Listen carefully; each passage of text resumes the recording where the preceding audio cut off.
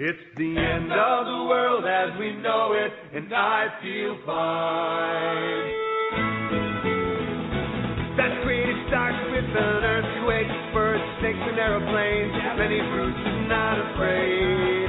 I have a freaking listen to yourself to the world with its own needs. Something to your own needs. Beat it up and actually got no seats. The ladder from the clatter with the fear fight down. High fire in a fire. Mississippi Southern gangs and the government for hire in the combat site. Spectre wasn't coming in a hurry. The fury beat it down your neck.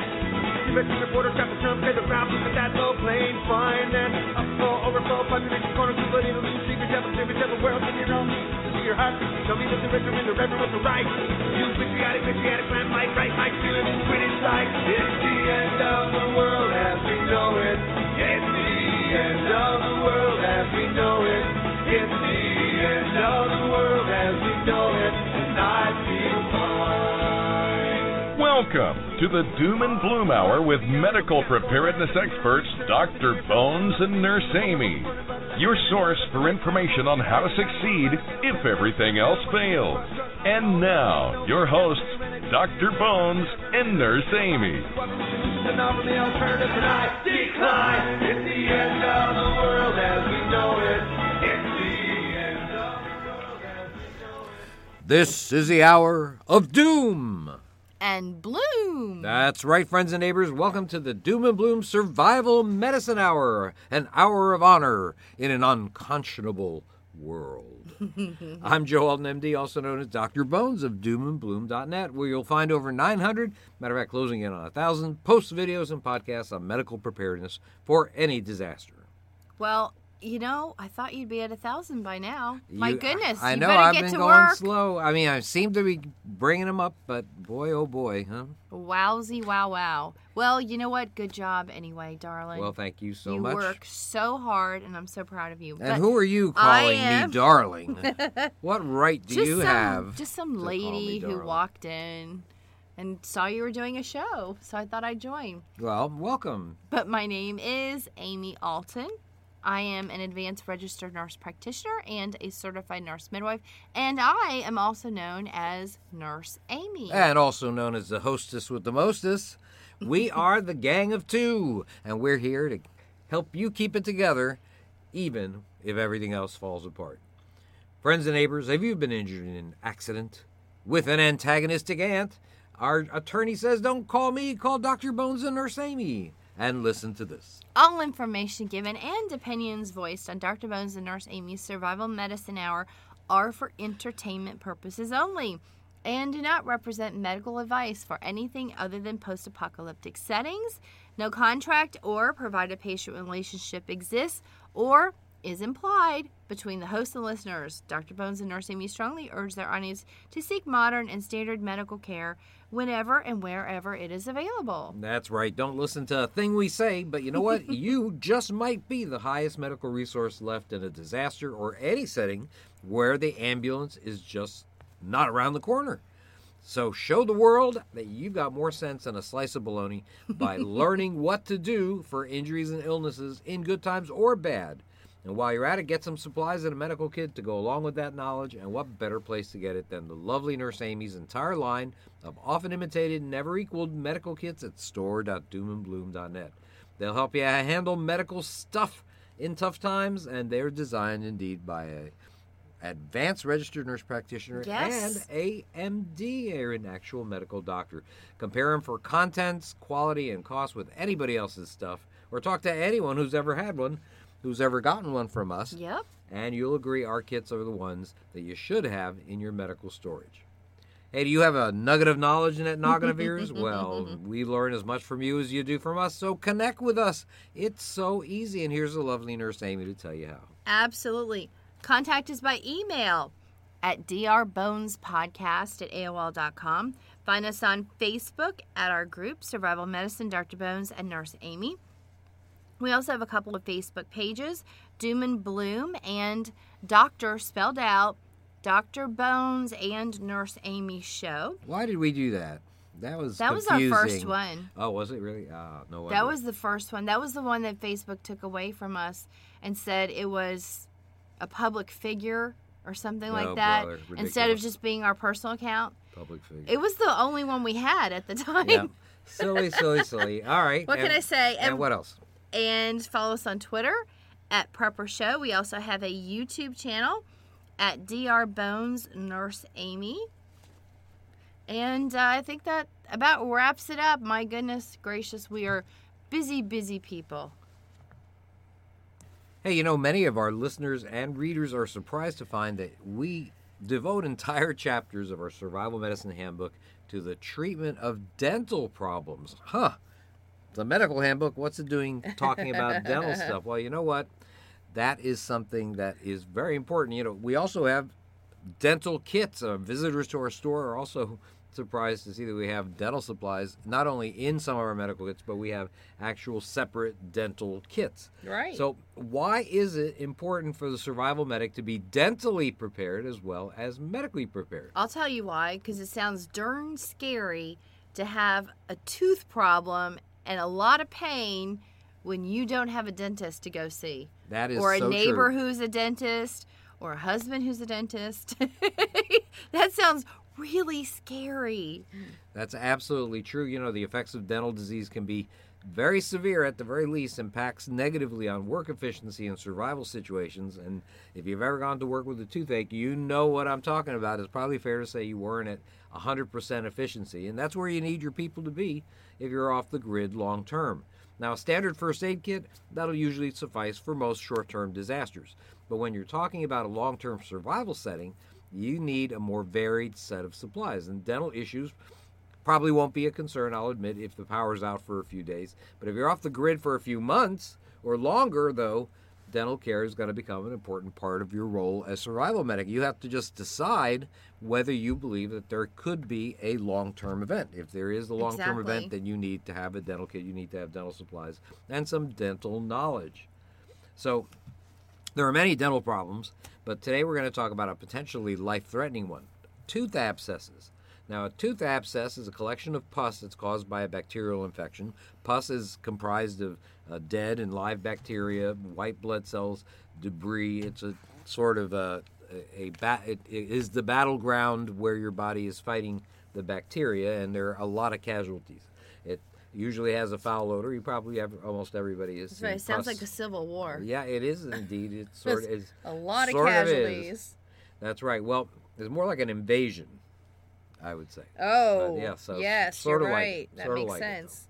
Well, anyhow, the a tooth abscess, most of these abscesses are related to tooth decay, as you can imagine, but in areas where you're off the grid and there could be hostile environments, poor hygiene, dental trauma, the lack of ability to brush your teeth regularly can cause gingivitis or gum infections.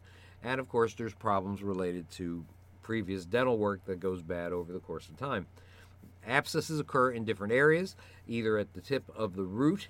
When I say the tip, I'm actually sort of talking about the base on the lower and the tip on the upper. So, in other words, the deepest part of the root of the tooth. That's called a periapical abscess, Or it could be in the gum next to a tooth, usually near the root also, but not directly involving the root, just sort of collateral. The root becomes collateral damage. And that kind of abscess is called a periodontal abscess. So these are slightly different. We're going to talk about how to tell the difference between one and the other. I would say that periapical abscess are the more common ones, but what happens is if these things get far enough along without being treated, both of these wind up occurring together sometimes. Now, an abscess first forms when bacteria enters through bacteria enter. Bacteria is the plural form, and bacterium is the singular form. Isn't that funny? That's I bet right. nobody knows that. Right. Because who discusses one bacteria? Right. You know why? Because those things are part of a gang. And Yeah. they roam around together. They're An never, armada. Are you kidding? never apart. Yeah, absolutely right. And so when I say when bacteria enter through a defect, that is actually the correct way of saying it because it's plural. Yep. So anyhow, an abscess forms when bacteria enter through a defect in the enamel. That's the tooth's armor, the part of the tooth that you can see when you make a big smile. And usually there'll be a little chip in the tooth or some defect in the tooth, a cavity, for example. That's commonly where it begins. Now, the bacteria, once they get into the tooth, then they start spreading into the pulp, the deep part of the tooth, and then all the way down to the root. And that damages the things that are in this sort of little highway that you have in your tooth. And the nerve and the blood vessels are what winds up getting inflamed and damaged. And of course, when you have damage to a nerve, it can cause pain. It could cause quite severe pain, as a matter of fact. Once the nerve actually dies, the pain in the tooth might cease, but unfortunately, with an abscess, you have painful swelling, inflammation, accumulation of pus all over at the base of the root, and causes crazy pressure that causes pain in the nearby gums and the soft tissue, even the bony socket. So if you left it all this untreated, the bacteria may enter the bloodstream, and that can cause a life-threatening infection called septicemia, and that is bad news. Sometimes you can get an infection in the jaw called osteomyelitis as well. Both of those are really, really bad infections that can be life-threatening. Now, it's important for the medic to be able to recognize an abscess when it forms. Now, when it forms, it's commonly seen as a swelling in the tissue at the base of the tooth. It might have a pimple-like head. Some people notice that it has like a little white head. Other signs and symptoms would include things like a severe throbbing toothache, obviously. That would be probably the most common sign, and that sometimes spreads to the jaw, or it actually goes to the ear. Some people notice an earache. Of course, sensitivity to the tooth, now that may occur to cold, but it also can occur to hot. If it occurs to hot, it probably is a sign that the damage to the tooth is irreversible. Sensitivity when biting down on food or gnashing your teeth together, that pressure is pushing down on the abscess and causing increased pressure, therefore more pain. If you have a periodontal abscess, you'll have very terribly red and swollen gums usually. You might have a fever if it gets into your bloodstream. That would be bad news. Your face may swell as the soft tissue gets, and the jaw gets infected. You can have, and that even goes further. It goes down to your neck, the lymph nodes in your neck and under your jaw. And if it pops, of course, you're going to have very, very foul-smelling breath. You might have foul-smelling breath anyhow. Well, that doesn't sound good. It's a bad thing to have, and some people... Well, if you think about it, you got some nasty infection. I mean, even if you have something on any other part of your body, if it gets infected enough, you can smell it. Oh, yeah. You know, if someone had gangrene on a toe, you would smell it. Right. Most boils, for example, that have pus in them, they'll when smell they drain. when you drain them. Many times they'll smell. Yeah. So it's just a lot of bacteria Bringing me back to the hospital when I was working there. I remember. Oh. I remember operating on people with abscesses in their pelvis, and boy, some of that was such a mess, caused so much scarring and damage, and just the whole belly was full of pus. And I remember all you want to do is just irrigate and flush and flush and flush. You try to flush it out, but it's not as much as you can. Gallons and gallons. And the thing fluid. is, since you can't see bacteria, you don't even know if you have it all. I mean, that is the thing, folks. The truth is, you never have it all. Well, and that is the truth. And it'll look clean, and you'll say, "Wow, I really cleaned this out really well." You can't sterilize skin because skin is alive. You just can't get rid of everything. Right. That's why bacteria and bacterial infection should be treated with antibiotics. And we'll talk a little bit about the antibiotics you use to treat tooth abscesses. Absolutely. In just a few minutes. Without modern diagnostic testing, as in survival situations, it's going to be difficult to tell the difference between a periapical abscess and a periodontal abscess. In other words, the one that goes through the tooth and accumulates at the base of it, or one that is in the gums and forms a swelling and pus collection in the gums, not necessarily involving the tooth. Is there anything you can think of to help us to remember one and the other? Yes, absolutely. Is there a little yes. saying or a little hint? Well, the apical, it means the apex. So if you think of the tip of the tooth or the base of the tooth, that would be considered the apex. There you go.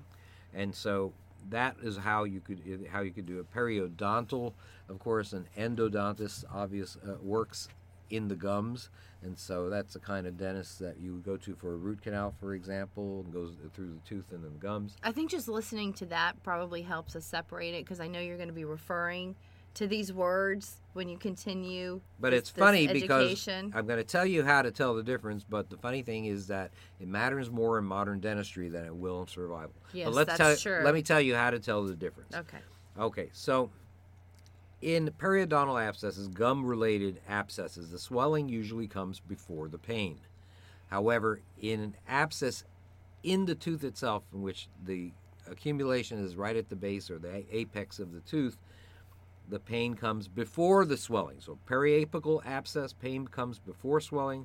Periodontal abscess, swelling comes before the pain. Now that makes sense, because if you have even a piece of popcorn kernel stuck between your teeth, and it's moving your teeth, you have irritation, you feel it, you feel something's not right. So if you think about some pus building up underneath the tooth and kind of pushing the tooth up, you're going to feel that. Right. Some people, pretty much right away. Right. Some people notice the tooth becoming a little loose.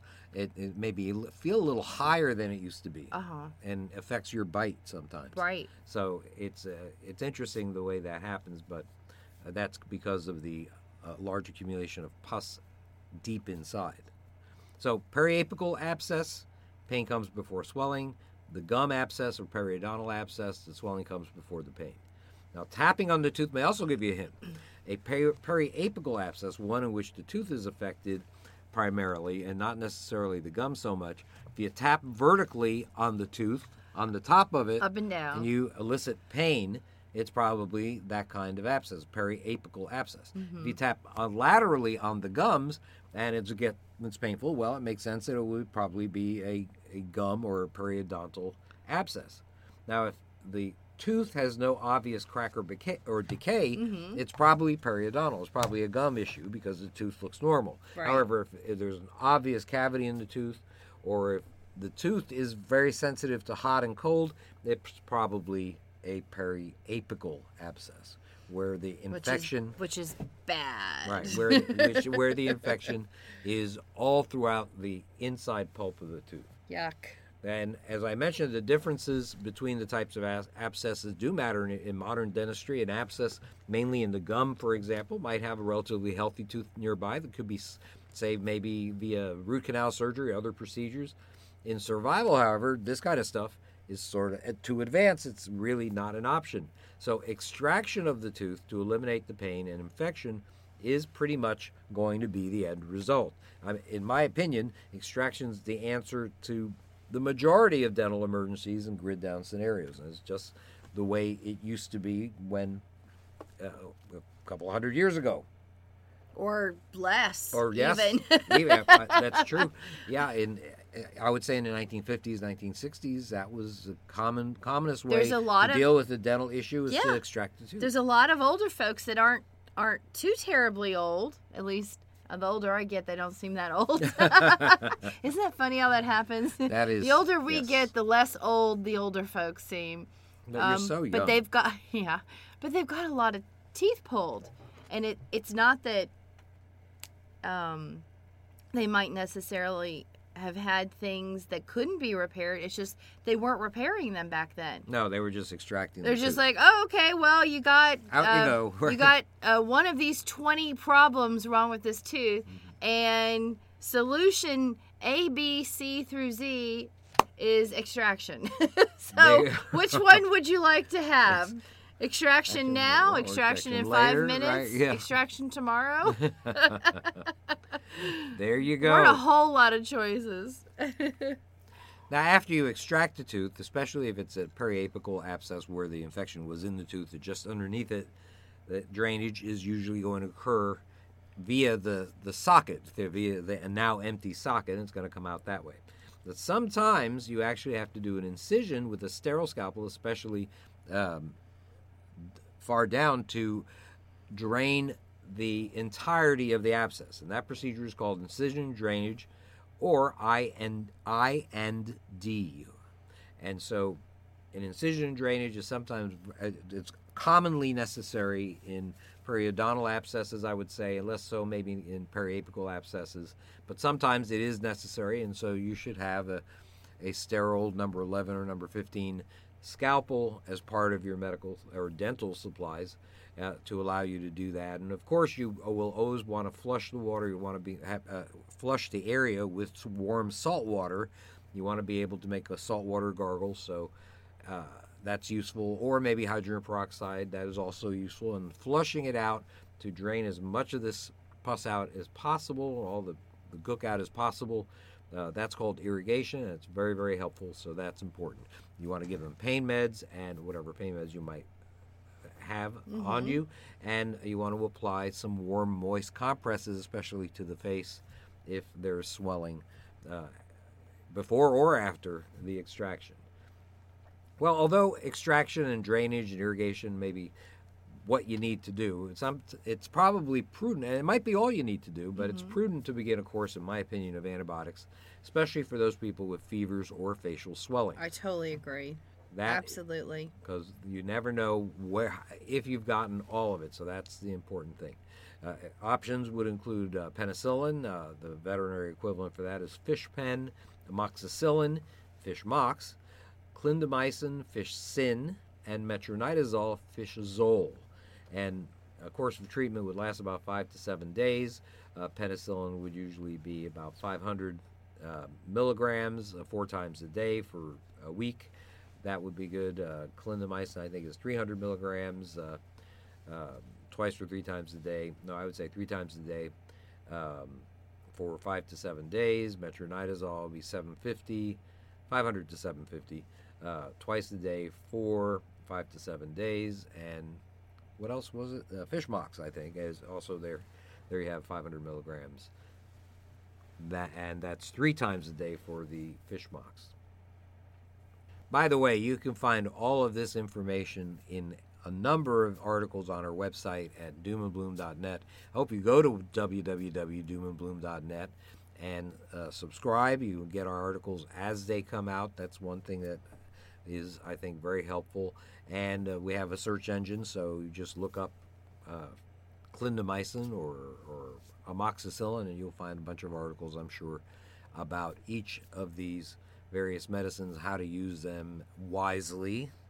They are not candy. You want to use them wisely. Exactly. And so we talk about dosages and what they treat and all that kind of stuff. So it's obvious that medical preparedness for long-term events involves having dental supplies and some knowledge of the dental anatomy and how to treat some common dental issues. If you really believe that there's some kind of major event coming that's going to be more than a few days without power, you really need to have a good dental kit. And don't forget to check out Nurse Amy's dental kit. We really believe that there is nothing like it on the market. And thank you. If you are serious about being medically prepared, you got to be dentally prepared. I'm currently ordering fresh supplies because I keep everything nice and fresh. Good. Nothing sits on the shelf. I will tell you folks, when you place an order, we custom build that kit in the color you choose. If you have an option for a tourniquet, we put the tourniquet you want. It is hand built and shipped off to you fresh. Exactly. And made and assembled in the USA. In South Florida, actually. If you want to be specific about it. Nothing is shipped over to us pre-made. There you go. You know, one of the things that is a major obstacle for the survival medic to deal with the issue of wound closure. So we want to talk a little bit about that. You know, I talk a lot about that. And when you should do it, when you shouldn't do it, how to deal with open wounds. Well, a major problem is the lack of an easily available and stockpilable form of anesthesia. We have had so many issues about that. Oh, yeah. How many thousands of questions do you think we have answered about that? Probably 1,000. Easily 1,000. Easily. Every single time we go to a show, hundreds of questions written to us. Yeah, that's Facebook always one questions. of them. Yeah, it's always one. When we do interviews, that's always a question on radio Yep. or like webinar questions. Oh. Right. And I really wish I could just say, yes, everyone can buy lidocaine, no problem, and we'll show you exactly how to use it. That's not the answer, though. That's true. So what can people do, darling? Well, there are some other things that you can do. Of course, the most popular anesthetic is a prescription item, as you say, so it may be difficult to obtain enough of it, if you're able to get any of it at all, to adequately fill the need of any long-term survival scenario. Well, then also, because it's a liquid, going back to our previous discussions several times on expiration dates, now you've got a liquid storage, and we have a case of it, Right. And I'd say that stuff is probably at least 4 years past expiration. Right. So it's decreasing in its effectiveness, and if it becomes cloudy, which so far it has not, we just can't use You it. probably should use it. Just but you want can't to know use it something? at all. What I think we should do Uh-huh. is we should take one of those, open them up, and You want me to stab you? I'll get it right now. You can inject me. You want me to inject you right now? We'll do it at some other time. Come on, hon. Let's have an on-air experiment. But I definitely then want I'll to do get that. We will report Then I'll on get a it. scalpel and I'll Right. stick you. We will report. Oh, nice. Oh, come on. We will definitely report on that in the very near future, because that I would like. You're that you're is not being important to know. fun. So I would like to know that. So anyhow, Everybody's out there. Please don't stab Dr. Bones. please don't hurt Dr. Bones. or they might be going, yeah, No, I would never hurt my husband. All right. So anyhow, we mentioned in our podcast that we learn as much from our readers and listeners than they do from us, and that's actually true, because we actually had a reader tell us about the use of Benadryl diphenhydramine. Yes, but as only a reasonable injectable version. As a reasonable alternative for injectable local anesthesia. Right. Now, you're not going to find this information on drugs.com or other general medical information sites. As a matter of fact, you'll read that diphenhydramine, Benadryl, is an antihistamine that reduces the effects of natural histamine in the body. It uses it to treat sneezing, runny nose, itching, watery eyes, rashes, cold, allergy symptoms, things like that.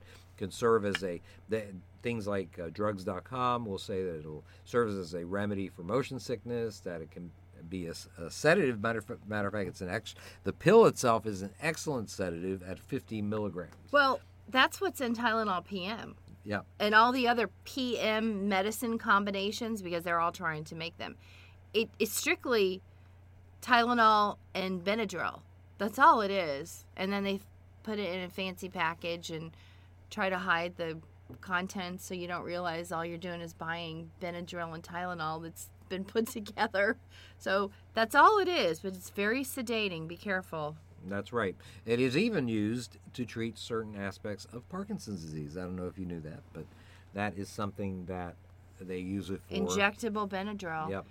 Well, that's interesting. So it's interesting that they do that. Injectable Benadryl has been used as a local anesthetic since 1956. It's been used in dental procedures, podiatric. I don't know how to pronounce that one. You'd think I know how to pronounce it at this age. And Well, you're just not skin procedures. You're not a foot specialist. Podiatrist. Podiatric. Well, Podiatric. Podiatric. That might be it, actually. I think that sounds better than I have never actually had to say that word. Podiatric. Okay, podiatric it is. So anyhow, I have a comment from a pharmacist emergency medicine blog that I was referred to, and I'm going to read what they say about it. Now, that there are I gave you the pros and what it can be used for, and I will tell you that drugs.com tells you not to use injectable Benadryl as a local anesthetic because of the chance, if you put too much of it in, that there may be tissue death at the point of injection. So you just have to be careful with how much. I'm going to give you the recipe for how much you should use them. And let me just say one more thing. This is also prescription. So we tried to buy it. And actually, we were successful, and then no, I was semi-successful. I actually entered my payment and tried to buy it from a vet supply company, and darn it, if not 2 days later, did they write me and say, I'm sorry, this is a prescription only. Please forward your subscription or your order will be placed on hold. And then I'm sure they're just going to cancel it. Yeah, the funny thing... Because I didn't write back and go, I was just trying to see if I could buy it. Right. The funny thing... Yeah, I'm not actually going to send you a prescription. The funny thing was they waited a couple of days to actually It was. do that. So it was pretty 2 strange. days. Well, but anyhow... I guess they were going through their orders. But the question is, can it be used? And so here's from a pharmacist emergency medicine blog that I read in detail. It says there that in one validation study for the use of Benadryl or diphenhydramine as a skin anesthetic, a randomized, double-blind, placebo-controlled study was conducted to assess the degree of anesthesia and the pain associated with injection in 24 patients who received 1% Benadryl, 2% Benadryl, 1% lidocaine, and just sterile saline placebo. Now, subjects who received 1% Benadryl achieved an equivalent level of anesthesia relative to 1% lidocaine. See that equivalent level of anesthesia, the same amount of anesthesia you get with 1% lidocaine. 1% Benadryl was actually more effective in this outcome compared to 2%. Go figure, huh? So obviously you don't need to use too much of this stuff. There you go. That's right. Too much is bad. Right. And that's with a lot of things, by the way, folks. If you take a vitamin, taking 3 or 4 of those is not helping your situation. If you're supposed to drink, a certain number of ounces of water every day and you triple that's not good. Everything in moderation. Right. Absolutely. Now, I will say that yes, diphenhydramine, when it is injected, hurts more than lidocaine.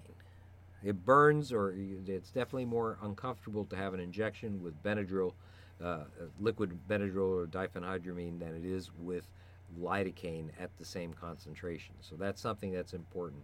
Well, I can get some and do an experiment. And yeah, me. Here you go. More. She loves doing experiments on me. Oh, help me! Just terrific. Thank you so much. Well, they did another study that evaluated other concentrations of diphenhydramine, and 0.5% was deemed similar in perception of pain compared to 1% lidocaine. So even the half dose of the amount that was used in the previous experiment seemed to have the same effect as 1% lidocaine. So even 0.5% diphenhydramine or Benadryl seems to work. So they think it's a viable alternative in terms of maintaining local anesthesia. It's one of those things that seems to be pretty useful. Now, in places that have a lot of nerve endings, it may be less effective than lidocaine according to the study.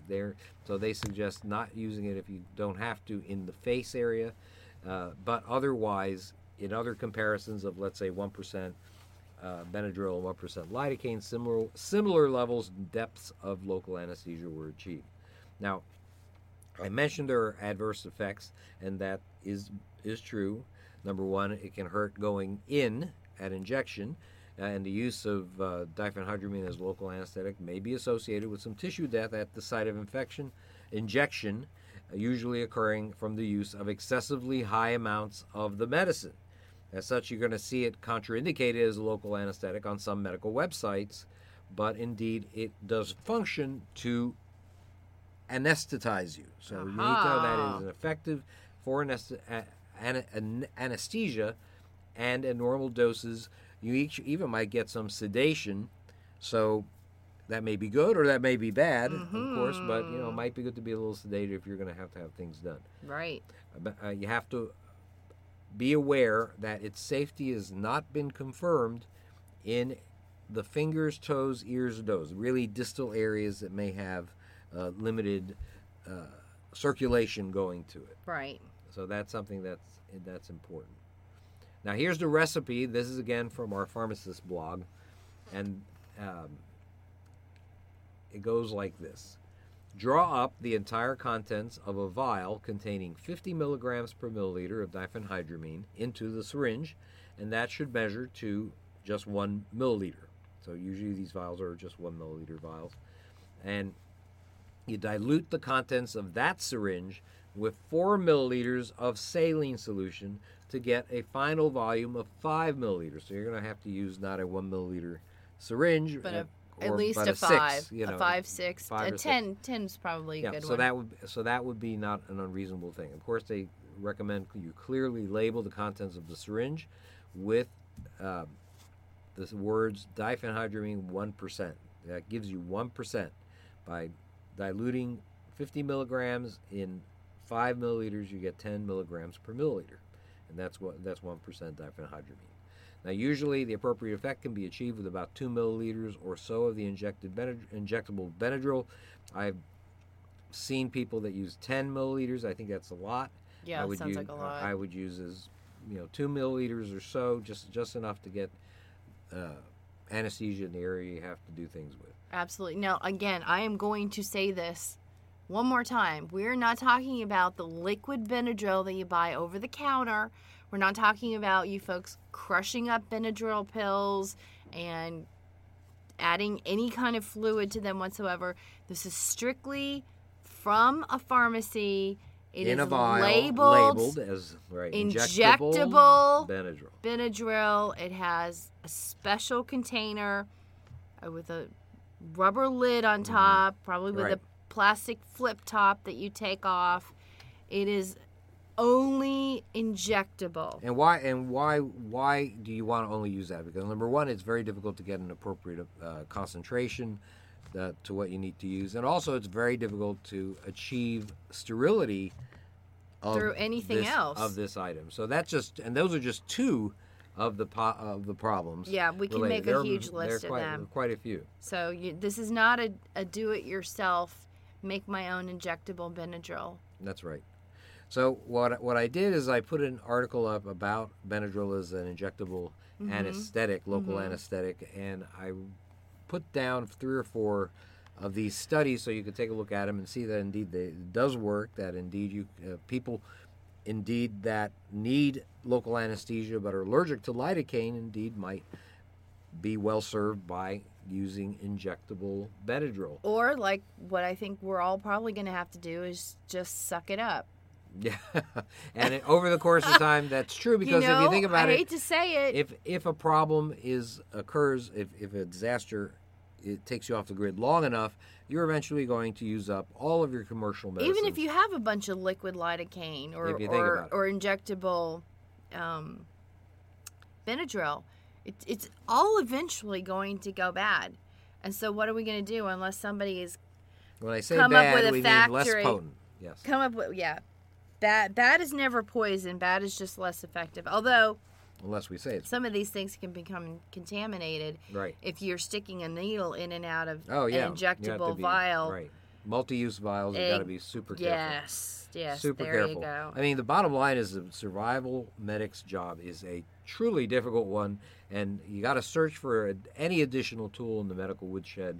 It's not easy, but it's necessary if you're going to be effective in any austere setting. Well, I have a future off-grid business for people, and there'll be a lot of them. But one of them is going to be Gravedigger, probably. Well, maybe, but no. I was thinking of an ether or a chloroform. Yes. Facility. Right. Well, because they had a lot of those in this. If they can do it in the Civil War, right.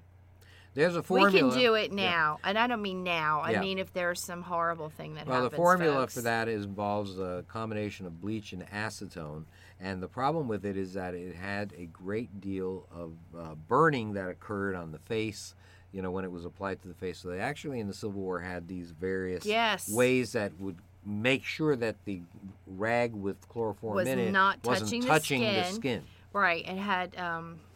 I don't even know how to describe it. Almost like a raised face mask. Something, if anyone's had anesthesia, they put that oxygen mask over your face. Think of that, but in a metal form, that kind of shape. And then on the top of that, on the outside, was something you could open up. Maybe it had a little holder with holes underneath it where you could put a little piece of cloth. With the anesthesia and set the cloth in there. Exactly, yeah. So that you gave small amount of doses. Yeah, it's a very cool, you see this in a number of places, but where we saw it was at the Museum of Civil War Medicine in Frederick, Maryland. But we also saw one next to Antietam. Yes. And what was the name of that museum? It was also a Civil War Medicine museum, but I don't remember the actual name of it. It was It's near the It battlefield. was where General McClellan, the Union commander, stayed during the battle. Yes. The woman who was running that was so nice. We started talking to her and telling her how we were interested in these old medical items and what they had done back then. And she went up to the storage and brought down a couple of these for us to see. Yeah, it was really cool. That was so neat, yeah. I have pictures somewhere. I don't know. I don't know where. Although I will say I lost all of everything 2015. So if it was in 2015, it's gone. I have plenty of pictures from 2015 on my computer. Oh, do you? I'm sure Oh, I do. I need to go through your computer because mine are gone. Well, you know what? We've talked about a couple of pretty specific things. Tooth abscesses, using Benadryl instead of lidocaine for wound closure or other local anesthetic reasons. Let's talk about something basic, and let's talk about germs that cause disease. You know, the medic is going to have to deal with infections from dirty wounds, bad water, infectious diseases. So let's talk about some basic aspects of infection. What is an infection? An infection is defined as the invasion of the body by microscopic organisms. Remember, I used the word invasion when I talked about That's right. abscess. Right. A pathogen is any agent that can cause the disease. So bacteria is a pathogen, viruses are pathogens, fungus could be pathogens, parasites can be pathogens. So pathogens cause injury to tissues because they produce these toxic substances that cause damage in various ways. Now, not every microbe, however, is a pathogen. Matter of fact, some are actually beneficial. Some are even necessary for human life, such as much of your intestinal bacteria. Yes. If you didn't have that, you would have a very hard time digesting your food. Now, pathogens are often carried by what we call vectors. And that comes from the Latin word vectus, which is one who carries. These are animals or humans or other microbes even that carry and transmit a pathogen to other organisms. A vector doesn't have to be ill itself to carry a disease. A mosquito, for example, carries the organism that causes malaria in humans, but it never gets sick. It doesn't experience the disease. Typhoid Mary is another example. This is a woman from the turn of the century, not the 20th century, 21st century, the 20th. I have to tell you, she sounds like somebody I probably wouldn't want Wouldn't to want be to be friends with. Well, No, you really wouldn't want her. I don't think I'd go to lunch with her. Well, you really wouldn't want her as your nanny or any of your domestic. But that's exactly what she was. She was a domestic servant who carried typhoid, and cook, who carried typhoid fever to so many other people that she killed probably a dozen people without ever feeling sick herself. And actually, she would change her name. Yeah, they find her out. She change her name and go somewhere else, and then get found out again after somebody died. So you have to eliminate this kind of vector from the environment. In other words, you have to hand Mary her pink slip, or you have to get rid of the microbe from the environment to end things like epidemics. Right. Now, there are a number of different pathogens, but bacteria is one of them. Probably the one we hear most about is bacteria, and I mentioned that a single bacteria is a bacterium. Bacteria were among the first life forms on Earth. They're present everywhere, from the soil to the bottom of the ocean to inside your body. And they probably even exist on Mars. I don't know that for sure, but it wouldn't surprise me in the least. If you took the entire population of bacteria on planet Earth, they would have a mass that would exceed the entire plant and animal population combined. That is insane. So imagine that. One little bacterium, but if you take all the bacteria in on the Earth, they, more than all the elephants, all the lions, all the humans, all the whales, and all the trees, combine all that together, and there's the bacteria still outnumber us. Still heavier and outnumber us with their mass. It's pretty amazing. Well, you know what? Maybe they're the one who's causing climate change. Yeah. If somebody wants to blame something for climate change, blame bacteria. Them. Sure. I blame them officially. That's right. Well, them and the farting cows. We'll have to find farting cows. We have to find the lawyer for the farting cows and the bacteria so we can sue them. All right. Bacteria have a number of shapes. They range from being spheres to rods, looking like cylinders, basically, to spirals, And so when bacteria reach a certain size, they reproduce by splitting in two, a process called binary fission. You probably saw that in your science classes in junior high. Most bacteria are good guys, as I mentioned. You wouldn't be able to digest food without them, as I said. Some, however, will cause very serious infectious diseases. Some of them that you might know are cholera, syphilis, anthrax, leprosy, bubonic plague. Wow. The most common fatal bacterial diseases will affect lungs mostly. Tuberculosis, for example, kills about 2 million people a year, even now, mostly in underdeveloped countries. Although many bacteria have become resistant to antibiotics, most of them still can be killed with antibiotics. You might have to look around and try different ones until you find the one that works, but antibiotics still work for most bacteria. There are many different types, and they don't need to enter the host cells to reproduce. Now that's a difference, but one of the differences between bacteria and viruses. Viruses do need to do that. Bacteria do fine, for example, just floating around in your blood. Now a subgroup of bacteria called Rickettsia, there's a sort of in-between bacteria virus called Rickettsia that depends on entering a human cell, a host cell, growing there and then reproducing. So it's not a virus, it is a bacteria, but it works slightly differently. Rickettsia type bacteria cause Rocky Mountain spotted fever. They cause typhus, a number of other infectious diseases. You might be surprised to know they don't cause rickets, though. Rickettsia don't cause rickets. That's a deformity of long bones in young children, which is caused by a vitamin D deficiency, something you don't see very often in developed countries these days. Well, actually, I'm going to correct you just a little bit there. Okay. There are problems with vitamin D levels now. Yes. Oh, yes. You talked about that on a show once. Actually, is pretty bad. Yes, but you need to go out in the sun. Yes. Very few people do that. And that's the problem. And not only anymore. that, but we were so threatened by the dangers of sun and cancer, that everyone just stopped going out. Yeah. Some people do, but now you got to cover yourself with sunscreen, and you have umbrellas, and we're all paranoid about the sun, that the sun's just trying to kill us. All right, now to get enough vitamin D, you don't have not to be very all long. day in the sun. Exactly. So go outside, walk around for 10 to 15 minutes, not naked, unless you own all your property for miles around. Although I would be a little paranoid about hovercrafts, drones coming over. These days, yeah. But you don't have to be naked. Just some arms. If you have shorts, that would be good too. But get a little sun. And you know what? I feel better when we go outside and we start looking around at our coffee beans that are growing and our little baby avocados. Oh, yeah. That are growing. We check those out. Yeah, we got a lot of cool stuff growing. We have Arabica coffee that's growing. Yeah, the coffee is not red yet, but there's a bunch of green beans. They're so cute. And the little baby avocados, one of them is actually about, I think, 3 inches now. Yep. So cute, but we're watching it since there are blossoms or blooms.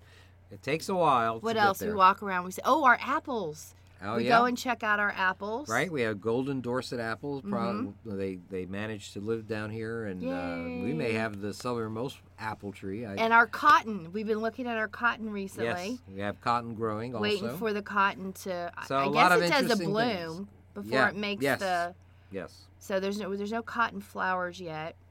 But we're getting everything there. Looks good. The clove, our 2 surviving clove trees are doing fine. We got citrus trees are. Yeah, they're doing really well. I'm so happy. Now wait a minute. Here I'm talking about. You're talking about the garden. Go outside. I'm talking about pathogens. Well, I'm encouraging people to go outside and look at the wilderness and listen to the birds and look at the sky and get your vitamin D. All right. Well, let me talk a little bit about viruses. Viruses are microscopic infectious agents that can reproduce only inside the living cells of other organisms. Indeed, when they're outside of it, the viruses are called. Actually, they're called viral particles or virions, and they only act as a living organism when they enter a host cell. So they actually stretch the definition of life. That's right. Now, viruses can infect, whether they're alive or not, they can infect all types of life forms, from animals and plants all the way down to bacteria. Examples of common human diseases caused by viruses include the common cold, influenza, chickenpox, rabies, herpes, hepatitis. Wow, just tons of it. And don't forget AIDS. Don't forget Ebola, Zika, Middle East respiratory syndrome. There's so many, and they're all caused by viruses. They can be spread we'll call it HIV. HIV. That's right. They can be spread by mosquitoes and other vectors. They can be spread by airborne droplets, contact with blood or other bodily fluids. They can be ingested if you ingest contaminated food and water. There are all sorts of different ways that you can get a viral infection. And what they do is they provoke an immune response in your body. It usually kills the infecting virus, but immune responses to viruses can also be produced by vaccines. They confer an immunity to the specific viral infection. Some viruses do evade these immune responses, even vaccines, and result in chronic infections such as HIV, hepatitis C. There are antiviral drugs, but antibiotics would not have an effect against a virus. And that's important because a lot of people ask their doctor for an antibiotic when they have a cold. The cold is a virus. You are not going to get better with an antibiotic. Protozoa, that's another type of pathogen. It's a one-cell microbe that's a little more advanced, has animal-like behavior, such as the ability to move. They actually have a little tail called a flagella that allows them to whip it around and move in a moist or aquatic environment. Pretty much they're restricted to those environments. And transmission of these kinds of infections, mostly by drinking, using contaminated water, but some are also transmitted by animal vectors. Protozoa cause infectious diseases in humans like malaria, giardia, dysentery, sleeping sickness, and amoebiasis. So these are some and trichomonas. Protozoal diseases. Yeah. Trichomonas is a vaginal infection that can be caused by a parasite. And protozoa are mostly susceptible to treatment with specific antibiotics. One that is very useful to have in your storage is metronidazole, also known as fishzole. And the last thing is I'm going to talk about is virus, is fungus. Fungus is in organisms like a yeast or a mold. Fungal infections mostly affect skin and mucous membranes like the oral cavity, maybe the vagina, but they can go into your lungs if you have a weakened immune system and can kill you. They are treated with antifungal medications, and they can be used as ointments or sometimes in oral form. Now, this is all the time I think that we have for today. Boy, oh boy. Yeah, we it goes talked by about fast. quite a bit. I hope that you enjoyed today's show, and will listen to the Survival Medicine Hour with Joe and Amy Alton every week. Same time, same station. That's right. We'll be right back. We won't be right back. We'll be see back you- next week. Yes. Week. All right. Bye-bye. Bye.